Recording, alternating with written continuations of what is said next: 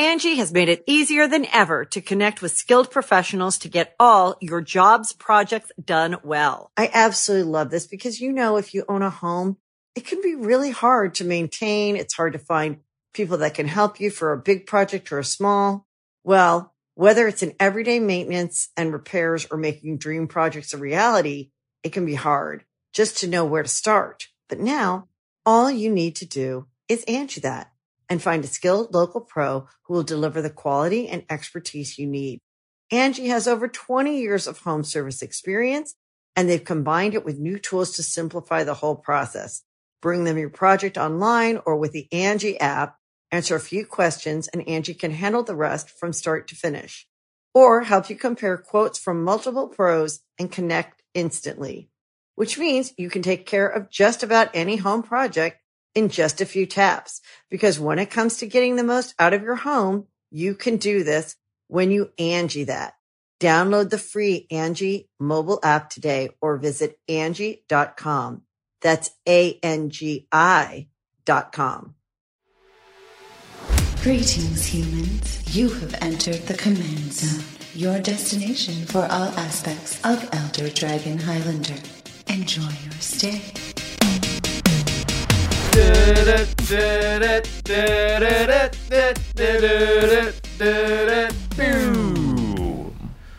I love you, baby, and if it's quite alright, I need you, baby, to warm the lonely nights. I love you, baby. Trust me when I say, welcome to the Command Zone podcast. We went for it on that one. Yeah, you are listening, and you probably watched. I'm sorry you're listening.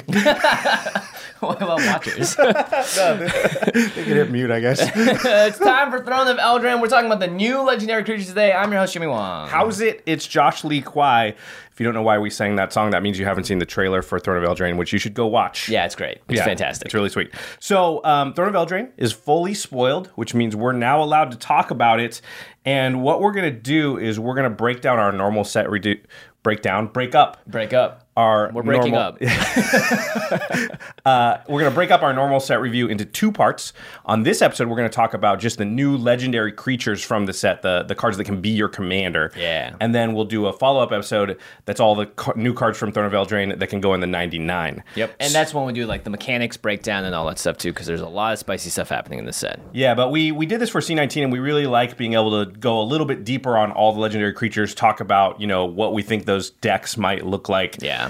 So it allows us a little more time to do that. But before we get into it, we are talking about Throne of Eldraine, and you can pre-order it right now at cardkingdom.com/command zone. If you use that affiliate link when you order your Magic products, singles, anything at all, you really are helping us keep the lights on around here. You're helping us to produce game nights, this podcast, and all of our content. And a big thank you, as always, to Ultra Pro, who also sponsors the show. Ultra Pro provides the playmats, the Throne of Eldraine playmats, and there are so many new pieces of product that you can get your hands on for this set because the art is amazing. So we recommend that you pick up Ultra Pro products next time you are at your LGS or at cardkingdom.com/command zone. They also have great dice, sleeves, deck boxes. You name it, they got it. Yeah, we get all these emails from Ultra Pro because they're sponsors of the show. And do you know they have like a piece of luggage that's specifically for, we'll put it on screen here, that's specifically for like carrying your cards and stuff around. What? Yeah, it's pretty sweet. Cool. And it's a pain in the butt to go through like airport security and all that stuff. It's a lot easier, I think, if you have like a dedicated piece of luggage that's meant to fit all your cards. So I might pick up one of those. Yeah, that's cool. Yeah, I saw that and I was like, wow, we're getting big time, Ultra Pro.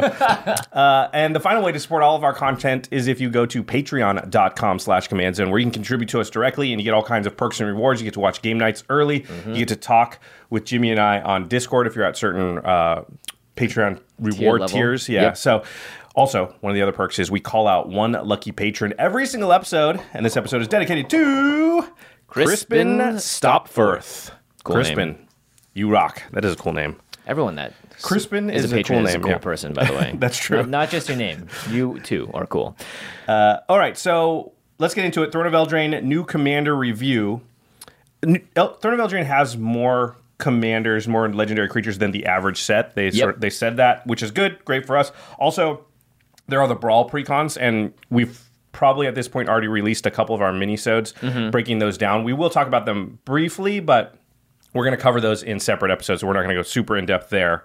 All right, let's not waste any time. That's right. Let's get into it. Uncommon legendaries are Yeah, back. so there's a cycle of uncommon human knights. Yes. Knights is a big sub-theme of Throne of Eldraine because of the Arthurian Camelot legend thing. So there's one for each monocolor. So let's kick things off with Sir Alan, or Aline, the Aline, Lion's I think, Claw. 3 white for a human knight. It's a 4/4. It has first strike. And whenever Sir Aline attacks, other creatures you control get +1/+1 until end of turn. This is underwhelming. I would almost expect to see this on just a regular uncommon. But the fact that it's a legendary creature means it could be your commander, but you shouldn't do that. But, I mean, poor white. Yes. Just can't get any love. We're going to see one of the colors that doesn't need it is going to get a really awesome one of these, but white, unfortunately, gets left out in the cold again. A Knight's deck with Sir Gwyn probably goes in the 99, but I doubt anyone's building a deck around this. Yeah, if you're going for like bunch of knights hit you in the face, then Cathar's Crusade is the kind of card you would put in a deck like this. Sir Alan, Aline belongs in the 99, most likely not your mistress. Yeah. The next one is Sir Kara the Bold, 3 red. Is it Kara or Kara?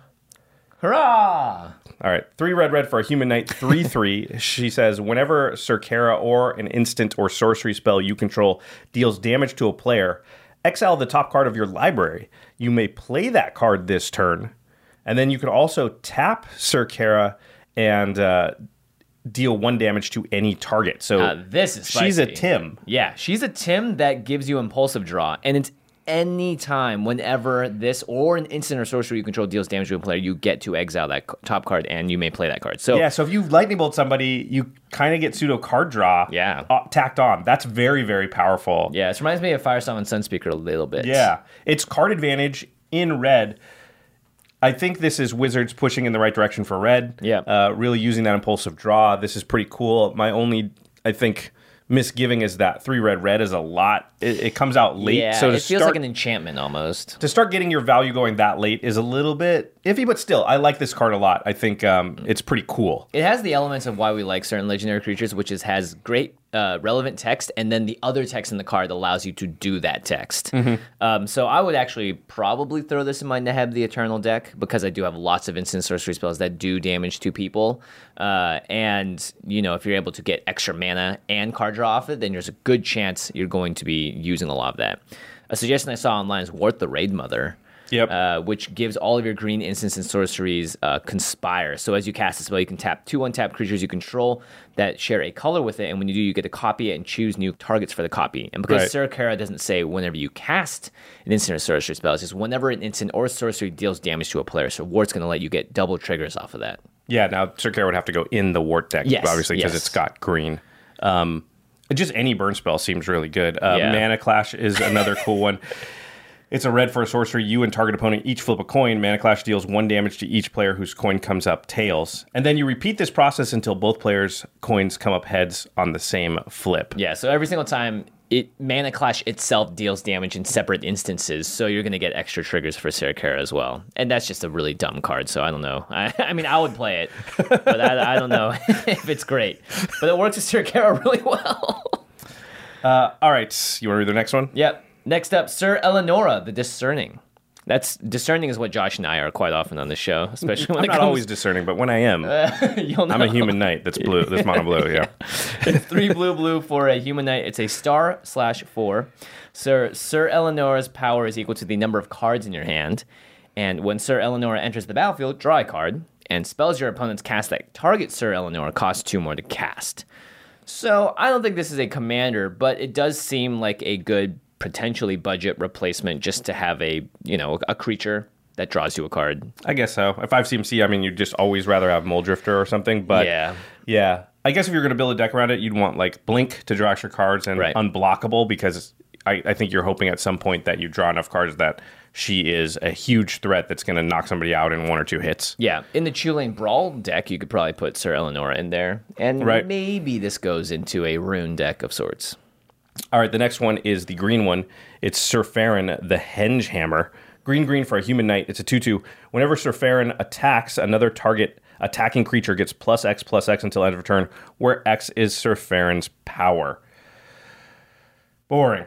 Yeah, almost as boring as the white one. The only reason that this is potentially interesting is that you do have Sir Gwyn, and you could attach a giant equipment to him, and then you get But Sir big Gwyn attacks. doesn't have green in it, so you can't Oh, play never this mind. card. Yeah. I think, you know what? Green's bad. fine, so this is not as big of a travesty as white, where every Yeah. time white has a legendary creature, it's an opportunity to help white as a color. Yeah. Green doesn't need help, so whatever. They got one throwaway card. Yeah, It's not and a these big are deal. uncommons too, Yeah. right? If it was at rare, maybe it adds trample, maybe it adds something more than just +X+X. And maybe Sir Farron doesn't have to attack.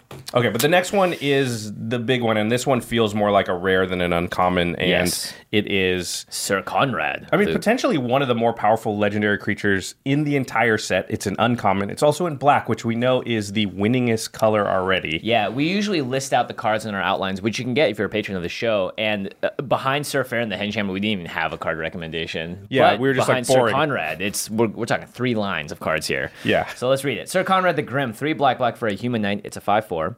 Whenever another creature dies or a creature card is put into a graveyard from anywhere other than the battlefield, or a creature card leaves your graveyard, Sir Conrad deals 1 damage to each opponent.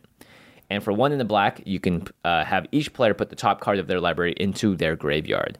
So whenever another creature dies, or a creature card is put into a graveyard anywhere, so basically any time a creature is entering the graveyard, Sir Right. Conrad is going to deal 1 damage to each opponent. Not They just just don't you. want it to occur when Sir Conrad dies. Yeah, so it's everyone except for him. Yeah, that's the... Otherwise, they could say whenever a creature is put into a graveyard from anywhere...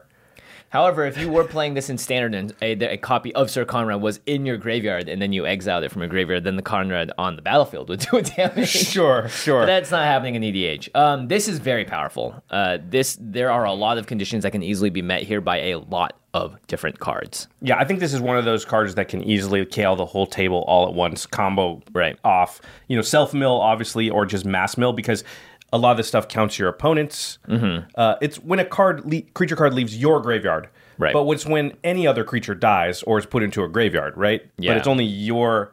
So if you exile your own graveyard that has a bunch of creatures in it, that's going to deal damage to your opponents. Yeah, I But if you believe it's per instance. So if you like Yeah. Bajuka Bog yourself, you get 1 trigger off this, I believe. Not each one.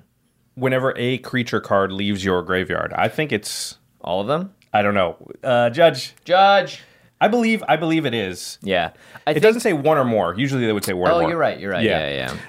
So I believe you can do some pretty combo-y stuff where you self-mill yourself, deal a bunch of damage to somebody, exile your own graveyard, deal the rest of the damage. Sorry, not to somebody, to each opponent. Each opponent, yeah. And that's what makes it really, really powerful.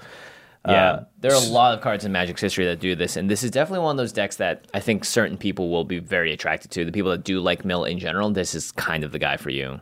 So Mind Crank is a card that immediately comes to mind. It's a 2-mana artifact. Whenever an opponent loses life, that player puts that many cards from the top of his or her library into his or her graveyard. So anytime anybody takes damage, they mill that many, which can make them take more damage. Because of Sir Conrad, just every which single makes time, them mill again and again, which yeah. you could just get it into a chain where just everybody dies. Also, Painter Servant is now a thing, so you can just put that in this deck. Oh, right. Yeah. Ultra of Dementia is something that you use for yourself. You get a sack creatures, which triggers, Conrad. yeah. And then, of course, more stuff might It happen. makes people mill. Altar of Dimension makes people mill when you sack a creature, so then they might take more damage. Yeah. Yeah. Or you're milling yourself, so very flexible there. And again, all these artifacts that we've talked about are 2-drops or 1-drops, like Altar of the Brood. Whenever another permanent enters the battlefield under control, each opponent puts a top card of their library into their graveyard. So now you have 3 chances to get a creature. And then That's whenever you play a land, whenever a permanent a enters the permanent, battlefield. yeah. There's something like Dark Deal, which is 2 in a black for a sorcery. Each player discards all the cards in his or her hand, then draws that many cards -1. So that's just creatures going to graveyards from anywhere. Yep. Dread summons X black for a sorcery. Each player puts the top X cards of their library into their graveyard. For each creature card put into a graveyard this way, double relevancy, you create a tapped 2/2 black zombie creature token.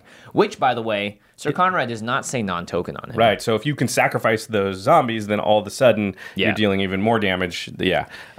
It's pretty insane. Mesmeric Orb is 2 mana for an artifact. Whenever a permanent becomes untapped, that permanent's controller puts the top card of his or her library into their graveyard. So you get this out, and every time people are going to cast spells and stuff, just untapping 5 lands, they mill 5. How much damage are they going to take? Is everybody going to take from Sir Conrad? Yeah. And Yeah. it's like you said, all these things are low mana costs, so you can get them out, get Sir Conrad out. And stack them, too. Yeah. Imagine if you had 2 or 3 of these on the battlefield, and then all of a sudden you're just a trigger fest. Another card that we think is really pretty cool and broken with Sir Conrad is Necropotence. Just broken in general, but Yeah, it's even more already so. broken, and then you put it in a deck where this can be a kill condition, right? Yeah. So it's black for an enchantment. It says skip your draw step. Whenever you discard a card, this is the important part, exile that card from your graveyard. It doesn't say instead of putting it in your graveyard, right? So you put it into your graveyard, it hits the graveyard, and then you exile it from your graveyard. So for Sir Conrad, if it's a creature card, it'll trigger twice, right? That's a creature hitting the graveyard from anywhere, and then a creature leaving your graveyard. And Necropotence also says pay 1 life, exile the top card of your library face down, put that card into your hand at the beginning of your next end step. This is all very important because that's before your discard phase, which means you can be like, Necropotence, what am I at? Draw 39 cards, discard 20 creatures, that's 40 damage to everybody because it's 2 per creature. Yeah, that's crazy. Yeah, super, super powerful. That's crazy. That's crazy because you're putting it into their graveyard and then it leaves your graveyard. Right. I believe that's how it works. I think it is. Yeah. As a non-rules expert myself, that is 100% how it works. I'm just calling it out now. No one We never have gotten any rules wrong ever, clearly, so how could we possibly be wrong now? That's actually fascinating. Well, good job, Sir Conrad. You are broken. Absolutely. And then there's a bunch of cards that allow you to exile graveyard. So once you have gotten to the point where your graveyard is big enough, you can now exile your own graveyard, and then that's a creature card leaving your graveyard, which means Sir Conrad will trigger. So imagine self-milling for 40 or 50, and your graveyard's just stacked, and then you say Bojuka Bog, targeting myself, or does Bojuka Bog say opponent? Or Relic of Progenitus is another one. Yeah, Relic of Progenitus, and that's all from all graveyards. All graveyards, too. yep. Scavenging Grounds is another card that does that. Crypt, a lot of cards do this kind of thing. So Sir Conrad is actually very, very powerful. I expect to see decks made out of this card. It's possible that it's the most powerful or one of the most powerful legends in the set. We'll talk about a few more that are probably up there, but for an uncommon, pretty nuts. Yeah, pretty nuts. All right, let's move on now to we're out of the uncommon night cycle, and now we're into the rares and mythics, the new legends. Yeah. And there is a cycle as well here of monocolored legends. That all cost 3. It costs 3 of the mana, sometimes a little more, as was the case of our preview card. Yeah, I think, is that maybe a sign because Theros is coming back? We know that Devotion might be coming back. Oh, interesting. That's what a lot of people are sort of positing that theory out there. I did not even think about that. Yeah, I think they're sort of planting the seeds for Devotion to come back, so that's why they have each color gets a, black, white, green, something in there. Okay. Well, there are some really exciting cards here as well. So let's start with Ayara, First of Lochthwain. Ayara, First of Lochthwain, black for an elf noble. That's a 2/3. Is nobles a new thing in this? It does seem like it makes me think of Teamfight Tactics. Yeah. I want that noble buff. There are a lot of nobles in this set, and I believe all of these monocolored legendaries with the 3 in its casting cost are nobles as well. Noble Tribal coming up soon. Let's go. Whenever Ayara or another black creature enters the battlefield under your control, each opponent loses 1 life and you gain 1 life, and you can tap to sacrifice another black creature to draw a card. So mono black again with another very powerful legendary. I think this is a little maybe below Sir Conrad. Yeah. But still awesome. This first card, we're going to talk about this first card a few times. This episode, and it's a very powerful card. It's also gone up in price because of all the different ways it can be abused. It's Thornbite Staff. It's a weird card. It's a 2-mana tribal artifact, shaman equipment, and it has equipped creature has pay 2 and tap. This creature deals 1 damage to any target, and more importantly, whenever a creature dies, untap this creature. And whenever a shaman creature enters the battlefield, you can attach Thornbite Staff to it. So that's why certain cards are very good, because you can play it, and then the Thornbite Staff immediately equips to it, because the equip cost is 4. But with a card like Reassembling Skeleton, it's a black creature. Let's say you use Ayara to have... Ayara's got the Thornbite Staff on her. She taps. She sacrifices the Reassembling Skeleton. It goes to the graveyard. Thornbite Staff triggers. She untaps. You draw on the card. You sacrifice another black creature. And now you have a creature you can return to the battlefield for 2 black to keep that process going. Especially if you're sacrificing the creature for mana to bring it back, like with altars and stuff like that. Yeah. The Thornbite doesn't care if she's the one that killed it. Right. So you can also tap her for, obviously you can tap her for ability, but you can sacrifice her for the mana to sort of get into loops like that. Yeah, the loop is even better because of her sort of aristocratic ability. So now if you have, a Reassembling Skeleton pairs great with the Desecrated Tombs of the World that, it's an artifact that says whenever 1 or more creature cards leave your graveyard, create a 1/1 black bat creature token with flying. By the way, this also kind of works with Sir Conrad. Yeah. So again, you're going to get the reassembling skeleton is you're just getting into loops where you're either drawing cards, but every single time you're at least draining people of life. Because reassembling skeleton, when you pay that cost and put it back on the battlefield, it left your battlefield. That makes you another token that can then be sacrificed to a Yara to draw a card and deal damage to your opponent. So you can get, Yep. There's so many cards that do stuff with cards leaving the graveyard. It's just powerful. And of course, this one is just... Yeah, I mean, I think any mono black deck will consider running Crick, Son of Yawgmoth now. It's 4 and then 3 Phyrexian black mana, which means you can pay either 2 life or black mana for each of those. So it's usually 4 colorless mana or generic mana and 6 life. Has lifelink. It's a 2/2 for each black mana. In a cost, you may pay 2 life rather than pay that mana. So it turns all black mana on everything on your side into Phyrexian mana. And then whenever you cast a black spell, put a +1/+1 counter on Crick, which is good because of the lifelink. Obviously, this just allows you to cast all your stuff a lot earlier. And if you're only paying 1 Phyrexian mana, you're actually only paying 1 less life because Ayara is going to give you, if it's a creature, it's going to drain that life back. Right. So that's how you can get these very long combo scenarios where you're just repeating the same thing over and over again, drawing tons of cards. In fact, Sir Conrad, Ayara, and Crick all are on the same deck. Right. Yep. Another really cool card is Marrow-Nar. I've never seen this card before. Marrow-Nar. So no thanks. Marrow-Nar. It's gnawing on your bone marrow. It's 3 black for a legendary creature, Rat Rogue. It's a 2/3. It says rat creatures have fear, which means they can't be blocked except by artifact creatures and or black creatures. That's not important. The important part is you can tap it to sacrifice a rat, and then you create a 1/1 black rat creature token where X is... Sorry, you create X 1/1 rats, where X is the number of rats you control. Remember, Marrow-Nar is a rat itself, so you always create 1. Here's the thing. If you get a Thornbite Staff on Marrow-Nar while Ayara is out, you tap Marrow-Nar, create or sacrifice a rat, which untaps it because it has Thornbite Staff on it, creates a rat, then you just immediately go infinite and kill everyone with Ayara's... Just need some rats. Yeah, with IRs, each opponent loses 1 life, and you gain 1 life whenever another black creature enters the battlefield. Yeah. So all you need is 1 rat to get it going, and then it's over. Again, it's important that it's entered the battlefield. It's not cast, which just opens the door in terms of the ways that you can sort of abuse this card. Yeah. Shadowborn Apostles, you put this on the list. Yeah, because black creature entering the battlefield. Yeah, there's a lot. And you get into, again, you've seen the loops with like Edgewalker or Thrumming Stone, or just...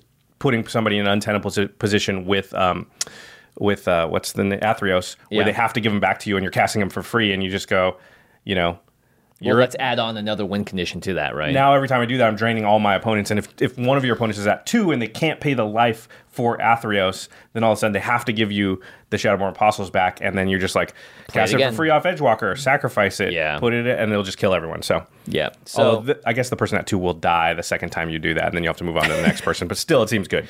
Yeah, it seems good. I'm a big fan of this card in terms of just like power level. I don't know if black needs more help, but I guess it's getting it. I mean, like, play Gravecrawler in this deck. Well, Gravecrawler and Phyrexian Arena is a classic. Yeah.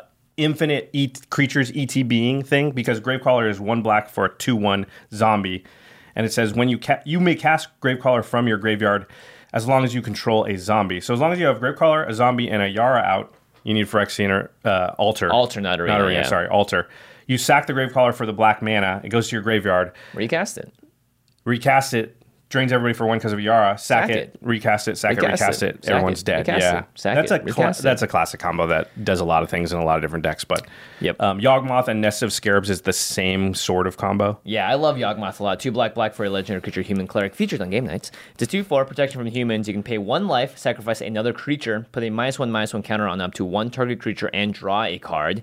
And specifically, there's more text to them, but Nest of Scarabs is an enchantment that says whenever you put 1 or more -1/-1 counters on a creature, create that many 1/1 black insect creature tokens. So your sacrifice creature paying 1 life, but all of a sudden a creature comes into the battlefield, and then Ayara is going to gain you that life back, drain each opponent, and you draw a card. So that's another loop you could kind of get into. Lots of loops in this deck. It can be very powerful, I think. Yeah. Plague of Vermin, 1 more. We'll talk about 1 more. 6 and a black for a sorcery.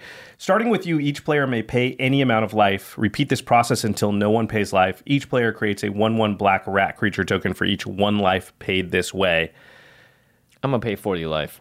Yeah, if you're a little bit above, then you're going to put in that many creatures that are black and just drain everybody. And you're going to get all the life back and deal them that much damage. They absolutely cannot pay any life and get any rats either, because that's just double life and more rats for you. Yeah, that card seems really good in the deck. Yep, I like it a lot. All right, moving on to this next card. Now, Emery, Lurker of the Loch. Again, we're seeing an extremely powerful card. Yeah, this is another candidate for most powerful legendary in the set, right? Yeah, and for a flavor perspective, there aren't that many actual like legendary like figures from the Arthurian tales. So you're not going to see the Lady in the Water, but you're going to get Emery. This is Emery. Yeah, you're also not going to see like Goldilocks, but you're going to get similar things that are in that world. Right. Emery is clearly the Lady in the Water holding Excalibur, but they renamed it. Emery, Lurker of the Loch is 2 and a blue for a Merfolk Wizard, a 1/2. Says spells cost one, or This sorry, spell. this spell Oh my costs, yes, that was it. This spell, Emery, costs 1 less to cast for each artifact you control. And that can reduce the commander tax.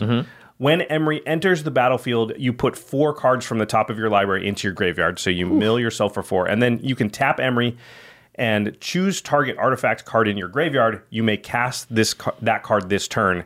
You still pay its cost, and timing rules still apply. So it allows you to get back artifacts from your graveyard. Yep. This is Combo-tastic's And it town. mills yourself each time it enters the battlefield. So it opens up new artifact possibilities that you can cast, right? Yeah. So immediately, Genesis Chamber is one of those cards that pops to mind. It's a 2-mana artifact. Whenever a non-token creature enters the battlefield, if Genesis Chamber is untapped, that creature's controller creates a 1/1 colorless mirror artifact creature token. So you cast Emery for the first time with this out, you get 1 artifact on the battlefield. If you have no other artifacts, Emery now costs 1 less to cast. Right, because the Genesis Chamber is a artifact as well. And then you have a Phyrexian... Oh, 2 less. Sorry, yeah. So then you have a Phyrexian Altar or an Ashnod's Altar. You sacrifice Emery, you get 2 mana back. Now you actually have, that's 3. You're basically going to be able to recast Emery over and over again. Mill yourself the commander out. tax is going to always pay for it, and then Genesis Chamber is going to always make it cheaper and cheaper, and then boom, you mill everything in your deck really quickly in a single turn. Yeah. You just need blue mana. I think that's one of the things about Emery is the mill part of it is actually the most powerful part because of the way commanders work and the fact that you always have access to recast them. Self-milling yourself, turbo-milling yourself all the way out is pretty easy with a commander like this, especially when it has a cost reduction mechanic tied to it. Yeah, another great card is Mirrodin Besieged. It's 2 in the blue, similar to the Khans of Tarkir cycle of the, what are those called? The sieges. Yep. You get to choose one of 2 options. Mirrodin is whenever you cast an artifact spell, you create a 1/1 colorless mirror artifact creature token, which is very relevant. You would think you would do that one, but you're probably going to do the other one. No, but the fact that you can do both is why this card is great. Phyrexian, if you choose the Phyrexian option, like Craig would, at the beginning of your end step, draw a card, then discard a card. Then, if there are 15 or more artifact cards in your graveyard, target opponent loses the game. So you just get to because you're going to have a million artifacts in the stack. Yeah. I can just see someone playing extra turn spells with this and just single turn, like winning on turn 3. Yeah. Yeah, I milled myself with Emery, and then I go, boom, you're dead. Extra turn, boom, you're dead. Extra turn, boom, you're dead. Yeah. As usual, Expropriate is very, very good. Yeah. There are 2 cards that kind of go, quote-unquote, infinite with Emery's second ability, which is tap, choose an artifact card in your graveyard, and then you may cast that card this turn. So Mirren Spy says it's 2 and a blue for a 1/3 with flying. And it says whenever you cast an artifact spell, you may untap target creature.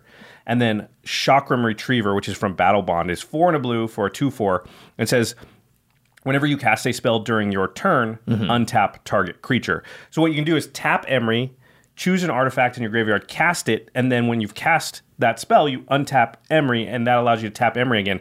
And what you can really do is go nuts with 0 cast artifacts. Yep.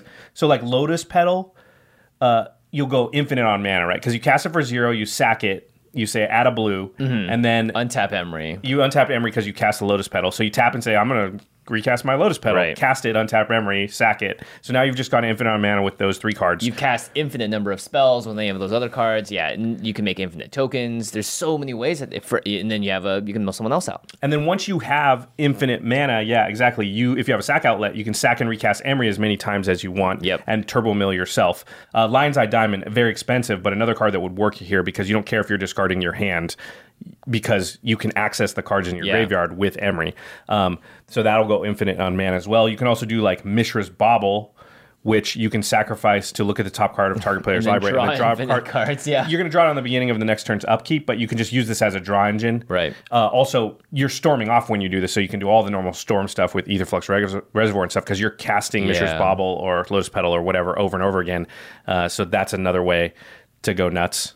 There's another combo with Intruder Alarm, which is also going to get mentioned a couple of times this episode. It's 2 in the black for an enchantment, or 2 in the blue, I'm sorry, for an enchantment. Creatures don't untap during their controller's untap steps, and whenever a creature enters the battlefield, untap all creatures. So it's just another way to get Emery to untap.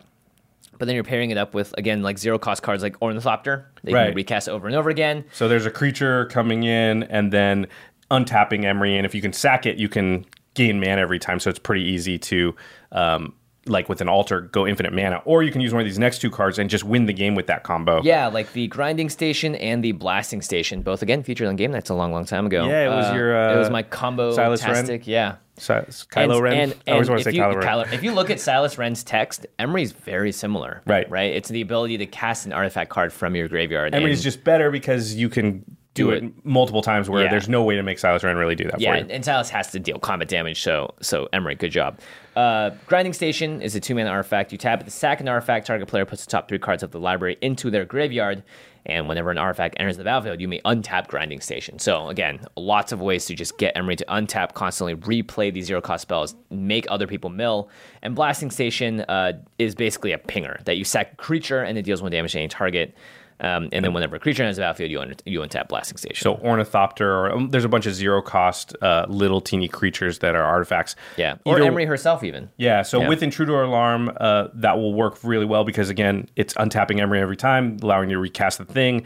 Then you use the Blasting Station or the Grinding Station, sack it, goes back to the graveyard, Emery untaps, keeps going over and over and over again. Thornbite Staff also works here because it can stand in for Intruder Alarm. When a creature dies, untap Emery, so Ornithopter dying will untap Emery. There's just a ton of little combos like that in the deck. Yeah, I think these cards are really powerful. The only thing that worries me that if you decide to build Emery or Sir Conrad is that the gameplay kind of tends to be the same. Yeah, you're going to win. Just want to set up the thing and then use that thing to win. Which is very indicative usually of extremely powerful, CEDH level decks, right? They almost always do win in the same way. So these are going to be, you're going to do a lab man win or something like that in the most powerful versions of these decks. Yeah. I think Emery can be built casually and just be fun. Like I'm going to get some value out of my graveyard, but it can also be built very combo-y. I think, we always say this, is it like top tier competitive? It's hard to tell, but probably not. It would have to Mono Blue is just really good and competitive, and it has to be better than Urza, has to be better than Fairy, has to be better than a lot of these too. So, but it's definitely going to be in the top 10% of decks in EDH for sure. Yeah, absolutely. Yeah. And it's very, very easy to cast Emery turn 1. Yeah. Because of her lines of text. All right, moving on. Next, we've got our preview card, which we won't go into super detail here, but it's Gadwick the Wizened. If you want a deep dive, we did an entire episode about this last week. So please check that out. We're only going to briefly cover what we talked about there. It's blue, blue, blue, and X for a human wizard. It's a 3/3. It says when Gadwick enters the battlefield, draw X cards. There's a little addendum to that I want to talk about. But his second ability is whenever you cast a blue spell, tap target non-land permanent and opponent controls. There were some people worried because in the old competitive rules, the X would technically not work, but Eli Schifrin, who is the rules manager at Wizards, and this totally makes sense. We didn't address this. We maybe should have, but it didn't occur to me that they would print a card that they knew didn't work. They're changing the rules slightly on how X works in this situation, so you will draw the cards. Yeah, before X on the battlefield wouldn't affect the CMC, so all of a sudden then you wouldn't have an X So cost. It would technically draw 0, which obviously they wouldn't design a card that did that. So. I think Eli said he didn't want to make the rules change until the card was previewed because it would give away the card in a way. Or just wouldn't make sense, I think. It's why are you doing that? There's no card that cares. Okay, so anyway... So there's lots of ways to obviously make infinite mana in blue. Yeah, win with Lab Maniac or the new Jace. Yeah, and then Josh recommended Will Breaker, which would break some wills because now you're tapping things and just stealing them. Yeah. But please do check out our preview episode and you'll find out a lot more about Gadwick the Wizened and how some wise people right here might build him. All right, next up we have Grumgully the Generous. 1 red and a green for a 3/3 legendary creature goblin shaman, Thornbite Staff. Each other non-human creature you control enters the battlefield with an additional +1/+1 counter on it. So I think this immediately is like, hey, token decks, make a bunch of tokens, and they're all going to be bigger. Red and green, typically good for that kind of effect. Right, yeah. +1/+1 counter theme, it's pretty well established. There's a lot of cards that sort of work with that, so not super exciting. Some stuff I've seen online, people mentioning that Persist is really good with Grumgully, right? Oh, because they don't, the +1/+1 counter negates the -1 counter that gets put on it, right? Right, so if you have like Woodfall Primus, I think, and a sack outlet, then you can just kind of blow up everything. Oh my gosh. Or like Glenalendra, I mean, obviously couldn't go in the Grumgully deck, it would have to be in a different shell, but right. There are maybe ways to abuse that, since you can just sacrifice the creature forever. Also, just any Persist creature with like Ashnod's Altar is infinite mana. Yeah, maybe Grumgully's really good then with in an Animar deck, if you're going to play that Muldrifter. There you go. Because you're going to get Animar +1/+1 counter 2 when it comes to the battlefield. Yeah, sure. Yeah, start off the train a little bit, yeah. So there's some combo potential, but ultimately not super exciting. All right, we're going to continue with our review of all the new legendary creatures, but we're going to take a quick break and hear a message from our sponsors. Angie has made it easier than ever to connect with skilled professionals to get all your jobs projects done well. I absolutely love this because, if you own a home, it can be really hard to maintain. It's hard to find people that can help you for a big project or a small. Well, whether it's in everyday maintenance and repairs or making dream projects a reality, it can be hard just to know where to start. But now all you need to do is Angie that and find a skilled local pro who will deliver the quality and expertise you need. Angie has over 20 years of home service experience, and they've combined it with new tools to simplify the whole process. Bring them your project online or with the Angie app, answer a few questions, and Angie can handle the rest from start to finish. Or help you compare quotes from multiple pros and connect instantly, which means you can take care of just about any home project in just a few taps. Because when it comes to getting the most out of your home, you can do this when you Angie that. Download the free Angie mobile app today or visit Angie.com. That's ANGI.com. All right, moving on. Let's talk about a very talked about card. Another potential candidate for most powerful legendary in the set. That's 3, and we are not even, well, I guess we're like kind of about halfway through. Yeah, about halfway through, yeah. This is also the Buy a Box promo so it doesn't actually come in the booster packs. Yep. Go ahead. Oh, jeez. All right, it's Feldegrif, the Returned King. His name is Kenrith, sorry guys. It's 4 and a white for a human noble. That's a 5/5, good rate. It has 5 abilities on it, and just like Feldegrif, each one of them is assigned to a single color, just like Chromat, actually. Right. Yeah, here we go. Maybe it's better. For 1 red mana, for a single red mana, all creatures gain trample and haste until end of turn. All creatures, so you can even do it for your opponents if you want. Yeah. Okay. For 1 in the green, that's 2 mana now, you put a +1/+1 counter on target creature. Sure. For a 2 and a white, that's 3 mana, target player gains 5 life. All right. For 3 in the blue, target player draws a card. And for 4 in the black, put target creature card from a graveyard onto the battlefield under its owner's control. Kenrith does not need to tap for any of these. That's the big problem with this card, because it's an infinite. If you get infinite mana, which we know is easy to do because we always talk about it. Now that you have 5 colors. Yeah, it's easy to do in just blue. So it's very easy to do now that you add black and every black tutor to it, and all the other colors and their ways to go infinite with mana. If you ever go infinite with mana, you immediately win the game with Kenrith in a number of ways, right? Yeah. Gain infinite life. That'll probably win you the game. Target player draws a card. Mill everybody out. That'll probably win the game. Or you could choose to draw all the cards yourself and then cast all the cards because you have infinite mana. And then you can also give all the stuff you cast haste. And trample. And you can put +1/+1 counters on all of them. So they're going to get in. They're going to be huge.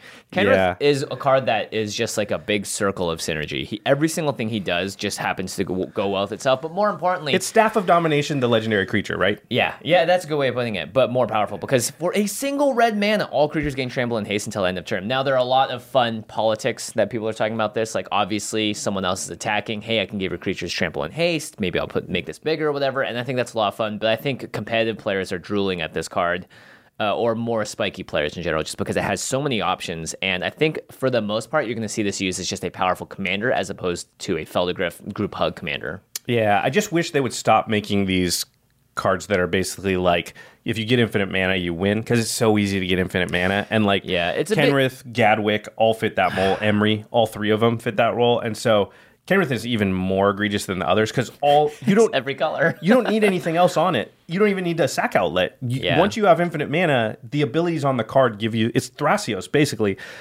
but 5 color. It costs a little bit more to get out, obviously. I just think, I think it's too bad because I like 5 color generals. I like a lot of different abilities on cards. Maybe you had to make it so that he had to tap to do this stuff or something. Then you need one more piece, right? Some way to untap it to make this really go off.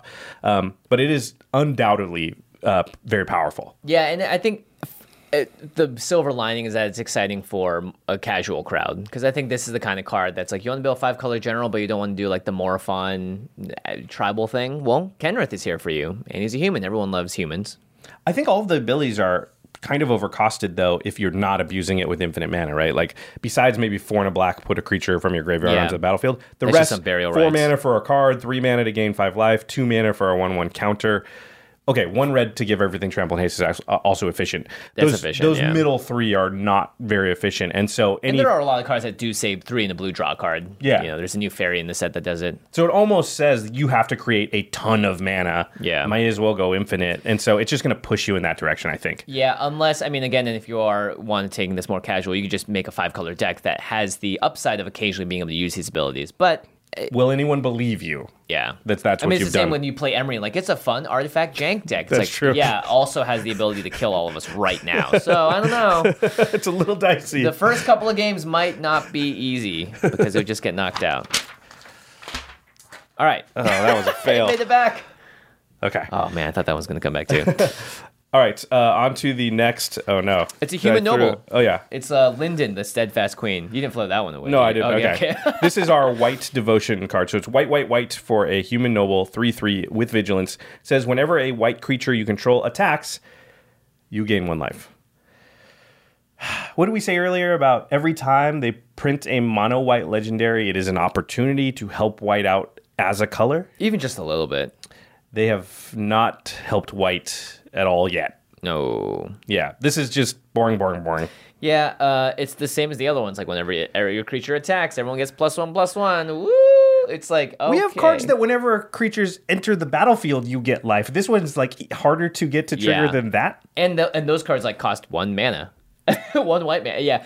I think Linden is just here for flavor and to complete the cycle. Missed opportunity, though. Like, you could be doing something that helps white out as a color. Yeah, and like, honestly, if they're trying to balance for standard, then why not just make this like 3 white, and then make it something much more powerful? Yeah, or sure, make Commander? the I don't know. Give us one, right? There's the uncommon knight. There's this one. Make one of them good in Commander. Yeah. But Meanwhile, the black cards in this so far are all awesome. like, if you look at the power, if you put it between 1 and 10. Yeah, the white ones are 2s. Where does not even 2? This is like a 2, maybe a 1 and a half. One's got to be a 3/3 for 2. Okay, right. It's just a regular, it has vanilla no ability. creature. Yeah. This okay. is barely above that. I mean, a 3/3 vigilance for 3 mana is like, okay, cool. Sure, Conrad is better than if you took both the mono white commanders so far and stapled them together. Yeah. And made it cost less. Yeah. All right. Okay. Come on, Wizards. Help white out here. Please. All right, on to the next one. This one's really fun. It's called Questing Beast, which is a very strange card that doesn't have the word "the" in front of it to be a legendary creature. Yeah, it is weird that it doesn't have a name, right? Yeah, like the Gitrog monster. Or it could just be Blargle, the Questing Beast. Nope, just Questing Beast. Okay. I'm going to call him Blargle from now on. Behold, it's Blargle. No, we call him Questing Beast around these parts. It's 2 green for a beast, 4/4. It has Vigilance, Death Touch, and Haste. Okay, that is already pretty sweet. Questing Beast can't be blocked by creatures with power 2 or less. Can't wait to play this in Limited. Oh, it's just a beating in Limited. Combat damage that would be dealt by creatures you control can't be prevented. Only creatures you control. Only creatures you control. Very important. Whenever Questing Beast deals combat damage to an opponent, it deals that much damage to target planeswalker that player controls. So you can hit them and also hit the planeswalker. Yeah, which is actually, in a lot of decks that need an opponent to lose life, kind of relevant. Yep. One card, or a type of card that I thought was really funny, are anytime you play any fogs, it's a one-sided fog. Right. You're like, your stuff doesn't deal damage, mine still does. Yeah, because a fog will say prevent all combat damage that would be dealt this turn. However, combat damage that will be dealt by creatures you control can't be prevented. So I think it's just, you swing in. Constant Miss already a very powerhouse card. It becomes ridiculous in this deck because now it's an offensive card. Yeah, which is very interesting to think about. Yeah, that's fun fogs are pretty sweet with this guy. I really like it. I mean, other than that, I'm not terribly excited about this card, to be honest. Trample maybe gets better, but Trample is already pretty good. He's got Death Touch, so you only have to sign 1 damage if you give it Trample too. I mean, okay. Yeah. I mean, in a deck like Nikia of the old ways, just tons of creatures. Yeah, a lot of creatures. You're going to want to use cards like this. Thantis the Warweaver was one I found online.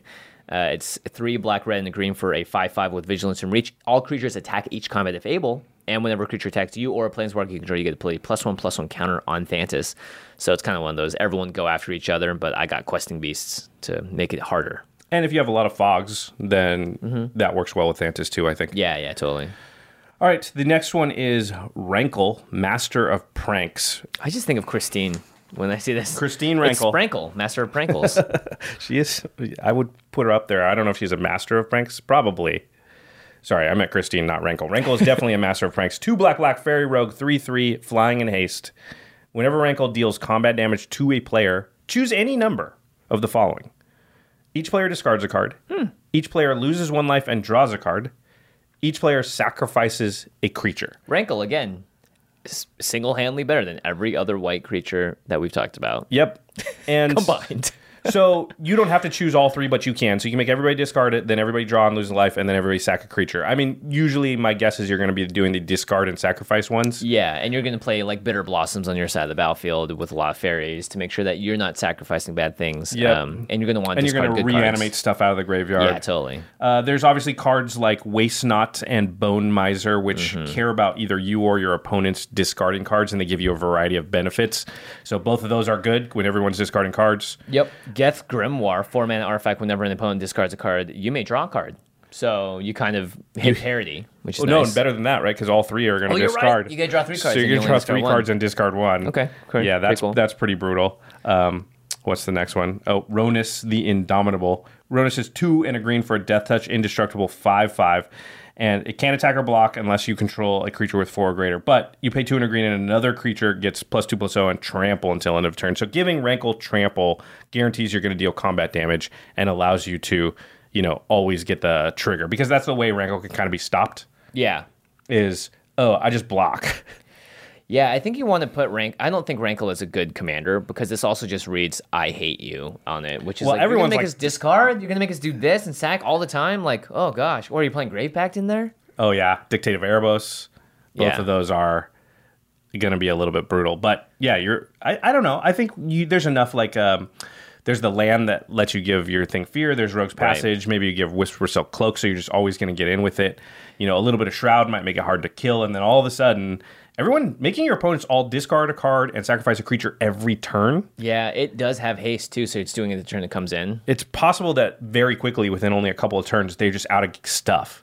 I don't even know if you need to have other enablers like Whisper Silk Cloak, because having a flyer in the air, we've seen so many times. And it's the fact that it affects each player, so you only need to hit one person. It's not like that person is going to be the one that discards only. That's true. There's almost always one player you're going to be able to swing into if you have a flyer. Yeah. Interesting. So I think it's definitely better than all the mono white ones. It's definitely not as powerful as Sir Conrad or one of those. But interesting. I think you could build a deck around it. You're right though. As soon as I see Rankle, I'm like, oh, I'm killing that thing every time. I don't want discard cards. Or I'm going to make sure I have a blocker. But even then, you have to make sure everyone else has a blocker, so it's easier just to get rid of it. You just hold your removal and then try and kill it. Yep. All right, next up, Tobron, Thane of Red Fell. It's the red cycle for the Noble cycle. It's 1 red for a Dwarf Noble. It's a 2/4. If a red source you control would deal damage to an opponent or a permanent an opponent controls, it deals that much damage +2 instead. This is just right at my heart right here. It's funny because while you were in New Zealand, DJ and I did an episode. We called it the Commander Wish List, and it was all the things we thought were missing from the format that we wish existed. And I was like, I want a werewolf commander and blah, blah, blah. And we both said, like, Red needs something to sort of even it out for multiplayer, because all the cards have specific numbers on them that are balanced for 1v1 and 20 life. And this is a card that can kind of even the playing field for Red for multiplayer and 40 life. Yeah, and a card like Heartless Hidetsugu is one that works very well with this because it's a creature that you tap and it deals damage to each player equal to half that player's life total rounded down. And normally it's like, oh, we all lose the same amount of life. If we die, we kind of die together. But now with Tobran out, it's going to deal that much damage to them, but +2. +2 to your opponents, right? Yeah, so not to you. So they're actually going to lose half their life and then lose another 2 on top of it, which means that if you're racing them with Heartless Hitotsugu, you're going to win because they're just going to be sinking lower and lower than you do each time. Yeah, that's pretty cool. Harsh Mentor is another good one you put down, which is a 2-drop creature. It's meant for like aggro decks and like modern, right? Yeah. But it's a 1 in red for a 2/2 human cleric. Whenever an opponent activates an ability of an artifact, creature, or land on the battlefield, if it isn't a mana ability, Harsh Mentor deals 2 damage to that player. It would now deal 4 damage. Yeah, every time you tap a Soul Ring. Well, no, it's not a mana ability. Not a ability. Okay, yeah, sorry. Whatever. But anytime you tap a creature, land, or artifact for anything but mana, you take 4.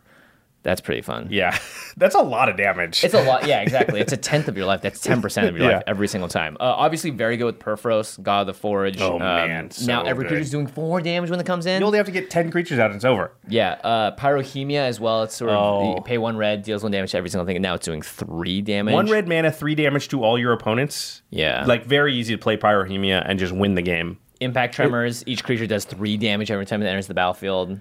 It's just a lot of ways to deal a lot of damage. Impact Tremors is really good because it's now better than Perforos, but it only costs like 2 mana to get Impact Tremors out, right? Yeah. That's crazy. Tobran just opens a lot of those possibilities up. Here's a new card that I thought was interesting. Yeah. It's Aria of the Flame. It's 2 in a red for enchantment.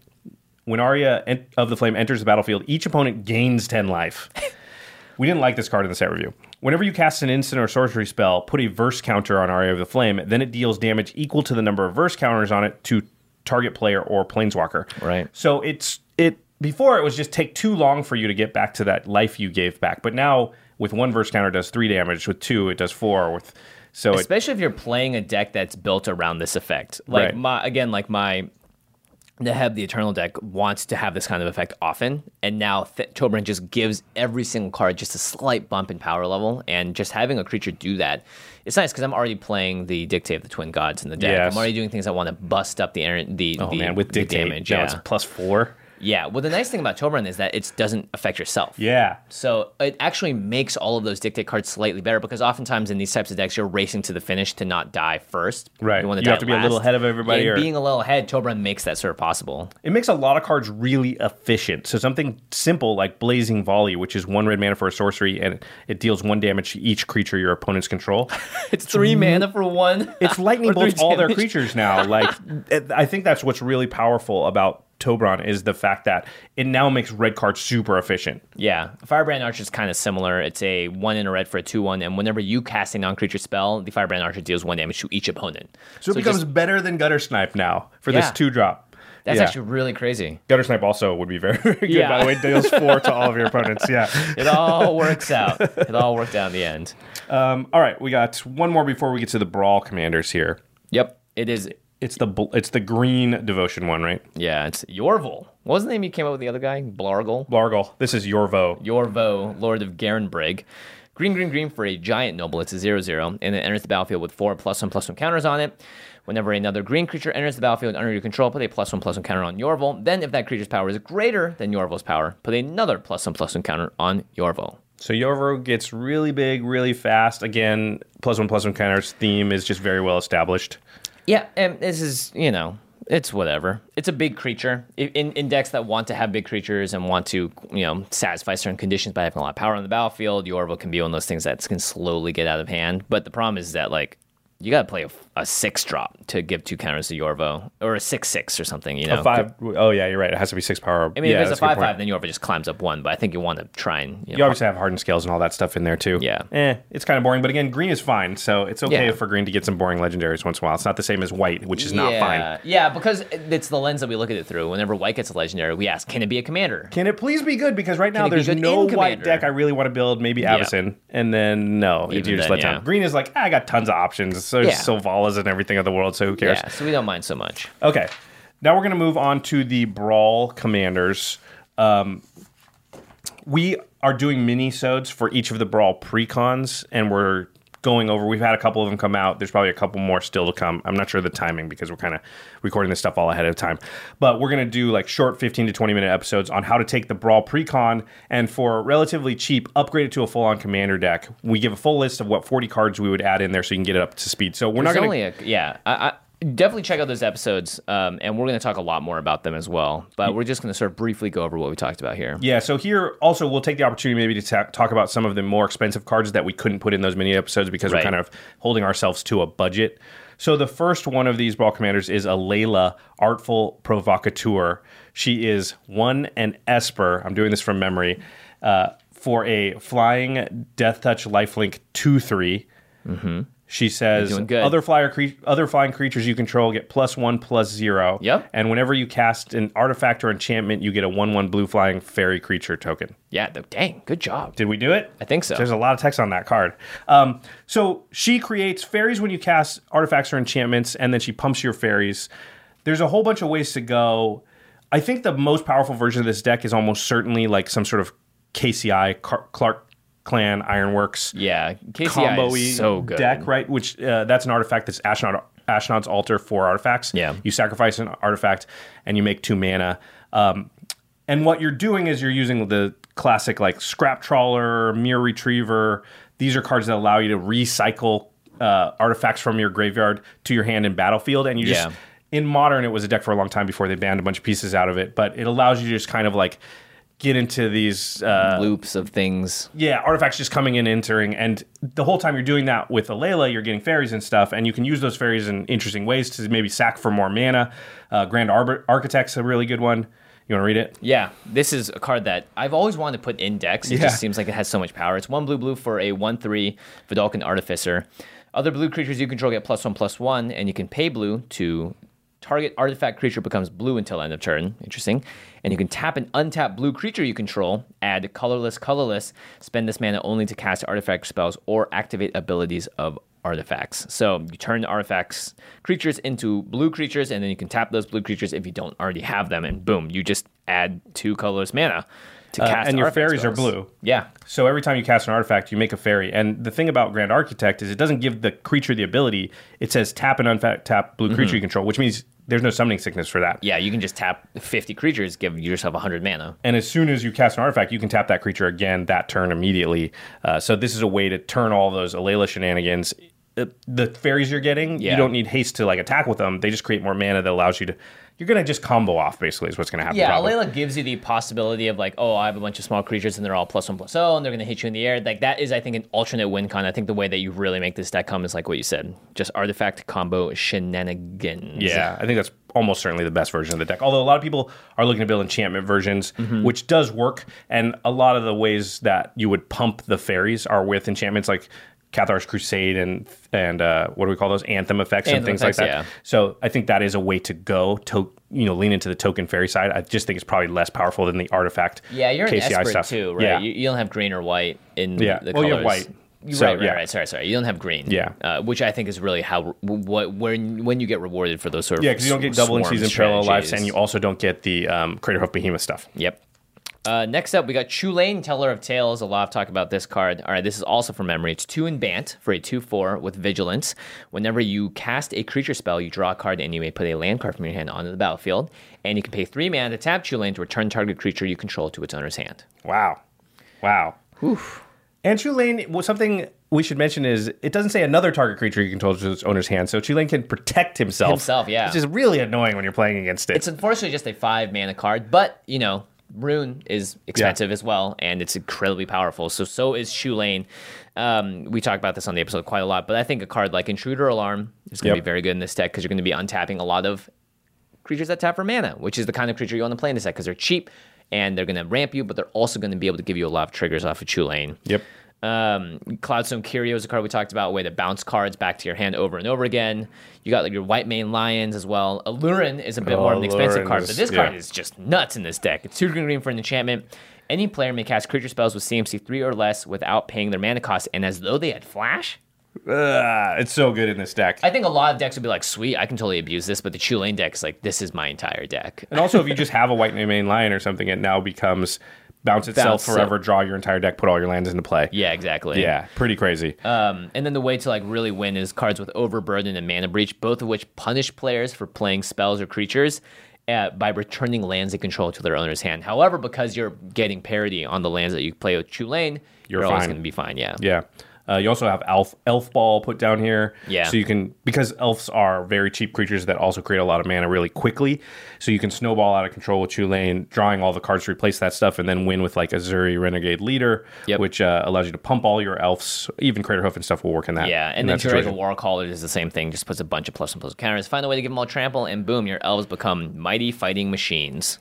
All right, let's talk about the next one. Is Korvald, Fey Cursed King. All right. It's 2 and Jund for a 4/4 flying dragon. Yep. It says when it enters the battlefield or attacks, you sacrifice a permanent. Mm-hmm. And then whenever you sacrifice a permanent, play +1/+1 counter on Korvald and draw a card. Hey, we're doing great. Yeah. Hopefully we're not wrong.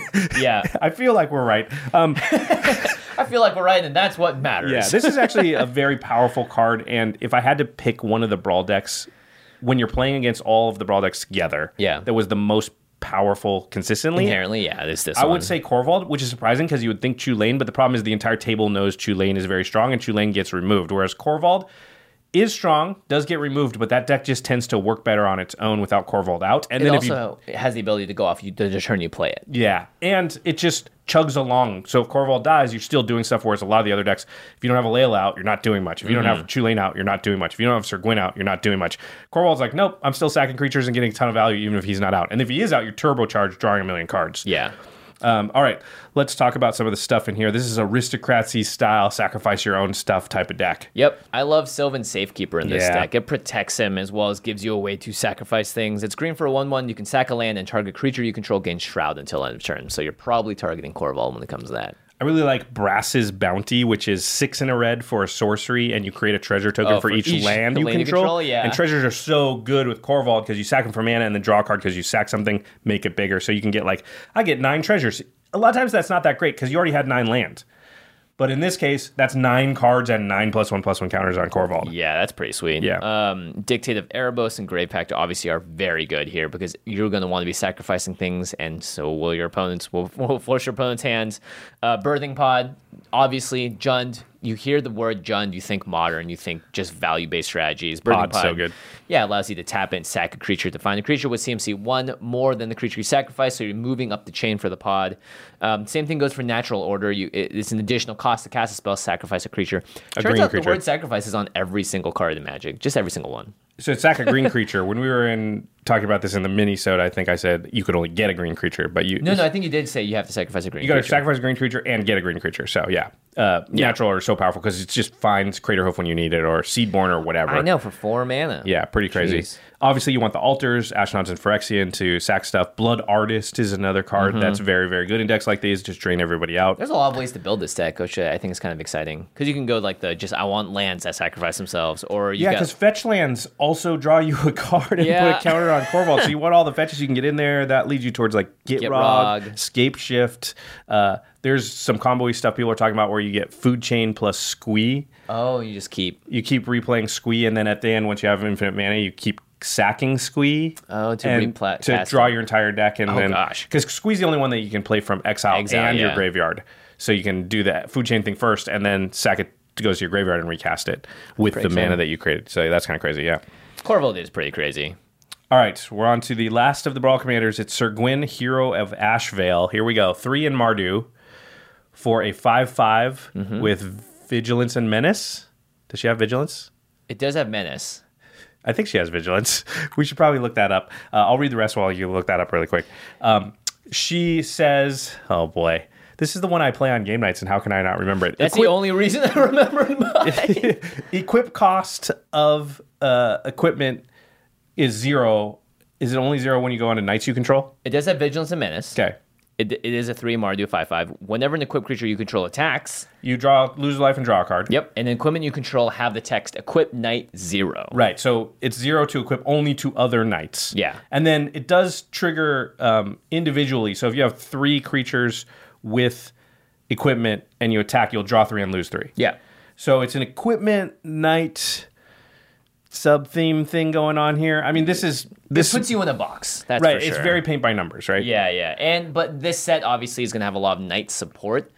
But this does feel a little, unfortunately, I'm like, I'm not going crazy. But some people get very excited about tribal, and Knight Tribal has kind of been a thing that's been coming along. So if you want a Knight Tribal commander, this is probably it. It also has card draw stacked onto it as a Mardu commander, so I think that's important as well. I wish it was cheaper. So I wish he was like a 4-mana 3/3 with all the same abilities or something like that. You can even take off the menace to make it more balanced, because it feels like getting that going so late is less helpful. And also the fact that if they just kill it once, it costs 8 now. Ugh. It's too easy to turn off your deck when the commander costs so much. So that would be my one complaint about Sir Gwyn. But let's talk about some cards that might go in the deck. Yeah, the first one is Knight Exemplar. It might be the best Knight Lord, I think.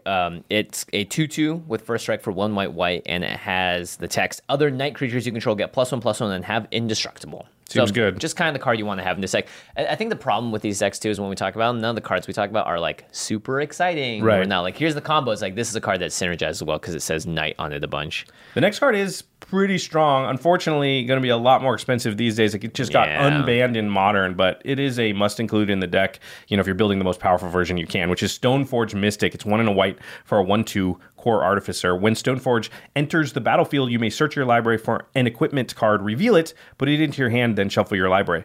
But you can also pay 1 white and tap the Stoneforge Mystic, and you may put an equipment card from your hand onto the battlefield, so you can bypass the cost of that equipment, and then you can equip for free with Sir Gwyn. So this is probably the best card in the deck. You don't even need to put out the equipment that you find. Right. It could be anything else, like Argentum Armor. Oh my gosh, that card just becomes nuts. And we talk a lot about the different kinds of equipment you can do on the Sir Gwyn episode for the Brawl to EDH deck upgrade. There's Balan, Wandering Knight, 2 white for a 3/3 Cat Knight. Has first strike, and Balan has double strike as long as 2 or more equipment are attached to it. Pretty simple to do in this deck. And for 1 white, you can attach all equipment you control to Balan. So even if Sir Gwyn isn't out, at least you can get your very expensive casting cost stuff and equip costs onto Balan for a cheap price. Balan should have been called Balan Magnetic Knight. Just Right? That would hurt if the equipment came at the wrong angle. That's actually a good point. Well, he's got armor on. Yeah. Weathering Knight. The last card, and I think also a must include in the deck, is Sigarda's Aid. So it's 1 white mana for an enchantment. You may cast aura and equipment spells as though they had flash. And then whenever an equipment enters the battlefield under your control, you may attach it to target creature you control. So your equipment become combat tricks. Yeah, that's actually really, really crazy. Makes it impossible to block you. Obviously, with Sir Gwyn out, you want to attach this stuff before the attack so you get the triggers, but still, the threat of being able to do that will make people hesitant to block you. And to attack you, too. Yeah. Because, boom, you suddenly equip a gigantic, scary, massive thing onto someone. All right, okay. So that's it. We've gone through all the new legends in the set, and now we're going to go to our 2 favorite questions that we like to ask at the end of this. It is, what do we think is the most powerful new legend? And then we'll talk about what's our favorite personal legend, which is often not the most powerful one. Yeah. This is really tough. Well, I think we can start off by saying what we think the most powerful of the Brawl commanders is. For me, I just think it's Corvold. Yeah, I think Tulane's the most powerful for me, but I think that it's so obviously powerful that it actually hurts it. Yeah. I think in a vacuum, though, if you just goldfish decks, Tulane's probably more powerful. But the fact that it's a lightning rod for removal actually makes it slightly less powerful. And it's not Urza powerful to the point where it's so powerful to overcome the fact that the entire table will hate it out. So we're going to take the Brawl Commanders out of this discussion. Although I don't think any of the Brawl Commanders I would say are the most powerful new legend in the set. I don't think so, too. But they are pretty up there in terms of also, I think, most... because they have access to the most colors. Yeah, a lot of the other cards in the set are monocolored and stuff too. So that's as a really good point. As a commander too. This is tough. I don't know what will end up being the most powerful new legend in the set, but let's just pick and then we'll do the 3, 2, 1 thing.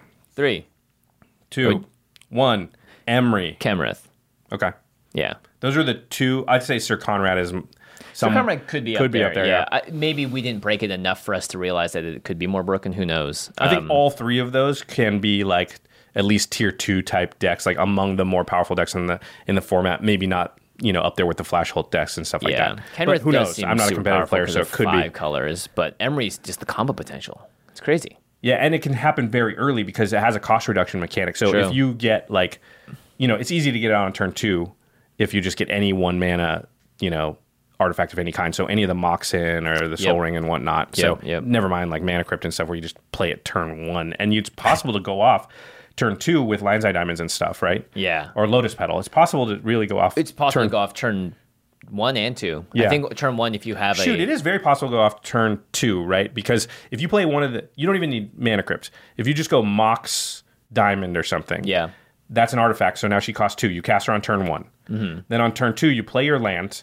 If you Lotus Petal right there, you're infinite mana right there. And you have enough mana to cast Ashnod's Altar or something like that. You need then to you recast Emery a bunch. Enough times to then cast Lab Maniac and win, right? I think so. I mean, you have to have certain cards and whatnot, but that's how every combo works. But yeah, Emery just has, you're right, Emery does have pop-off potential much faster than the rest of the cards. Maybe just generically, like, more flexible commanders would be someone like Kenrith, but Emery obviously has the strategy sort of written on the text. Emery's also in blue, which allows you to protect what you're doing better than, if it was in red or something. Kenrith has blue too, so. Kenrith has everything, Josh. Yeah. Kenrith is sweet. I would be way more excited if it wasn't just so obviously like, hey, make infinite mana and win that way. Yeah. All right.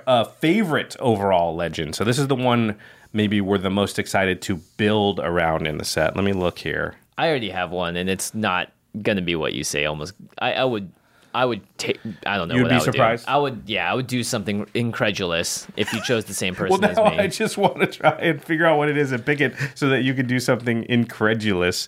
All right, let's go. 3, 2, 1. Ayara. Thane of the Red Fell. Yeah, okay. Actually, Mr. Red. I do think Tobrin is pretty cool. It is cool, It is an effect that, like, Red needs. Yeah, I like the effect a lot. It works a lot with a lot of the strategies that Red uses, and it's just, again, it's like a small edge, but doesn't break the color in any way to help it out. And you said Ayara? Yeah, I think so. I don't have a mono black deck, so maybe Sir Conrad or Ayara I would build. I was going to say I don't have a mono black deck either, but maybe I'll just do Crick. That's a good one, I heard.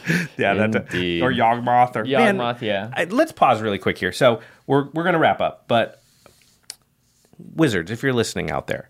Someone is. Yeah. We're not talking generic wizards like Gadwick the Wise. I'm talking Wizards of the Coast people.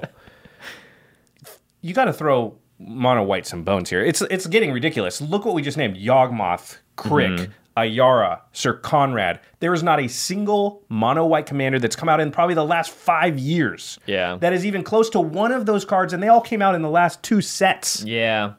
And Kenrith, the worst ability on Kenrith by far is his white ability. Yeah. But he's a 5-color commander. That doesn't even count. Like, it's getting crazy. Like, why show so much favoritism towards the colors?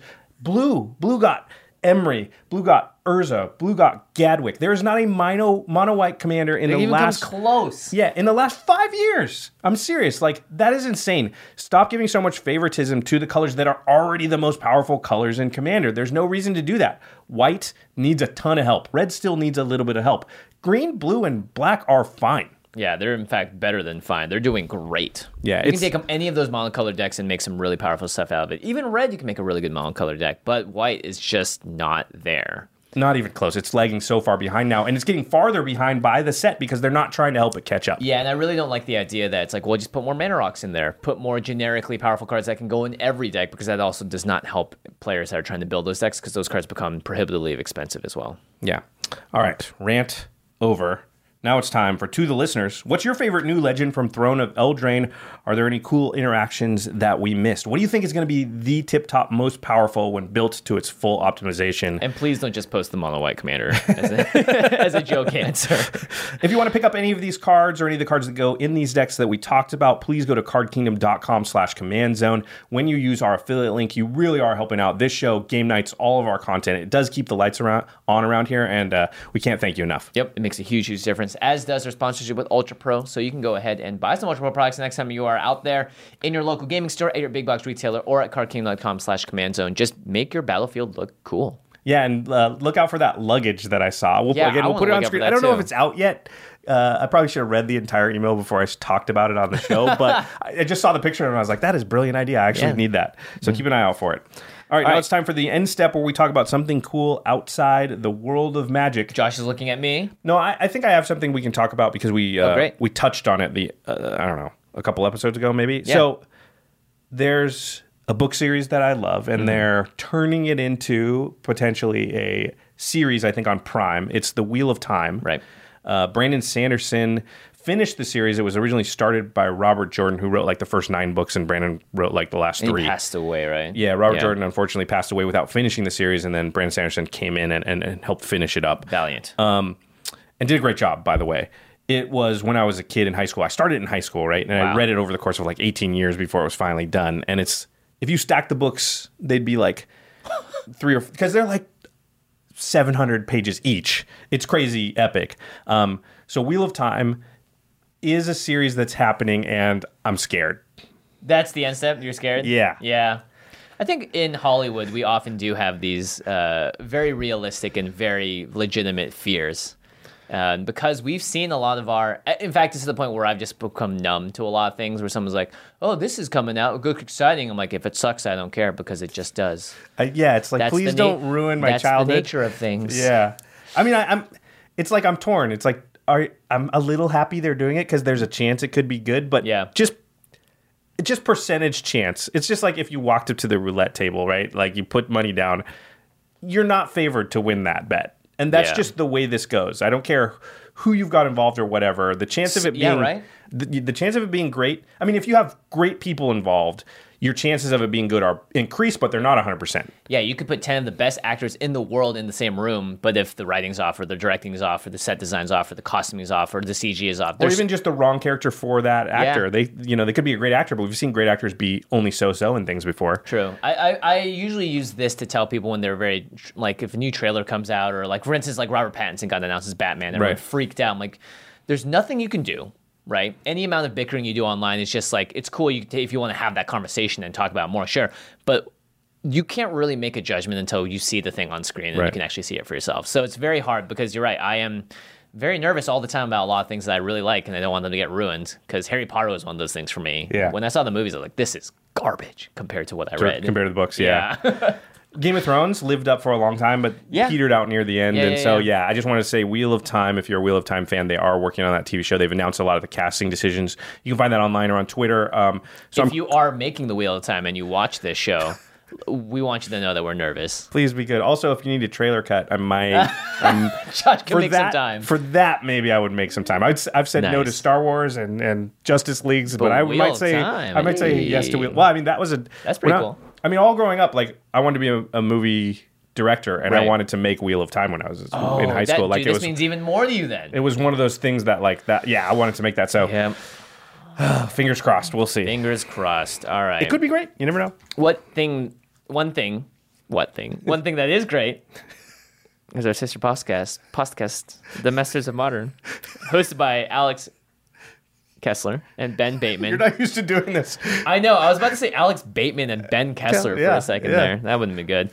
They talk about all things Modern. Obviously, a lot of new cards are going to be infiltrating Modern now. I mean, I expect to see Emery in Modern. I can't imagine. Urza's doing a ton of work in Modern, so these legendary creatures are legit. If you want to find out, and as well, if you're like an EDH financier, you want to find out which cards may be the ones to pick up early from cardkingdom.com/command zone, you're going to want to check out the Masters of Modern. You can find them online on YouTube. They're making videos by looking up the Masters of Modern, or you can find them on Twitter at the MMCast. Our editors are Ashlyn Rose and Craig Blanchett. Special thanks to Jeffrey Palmer, who does the Living Cards animations to begin and end all of our shows. You can find him on Twitter at LivingCardsMTG. Never make me do the Masters of Modern shout out again.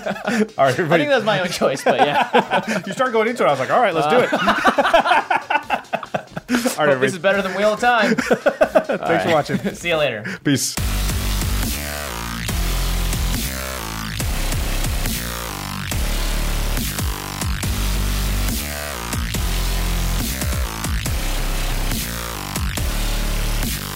Thank you for your attention. For further inquiries, send an email to commandcast@rocketjump.com or ask us on Twitter at JFWong and at Josh Lee Kwai. See you later, alligator. Greetings, humans.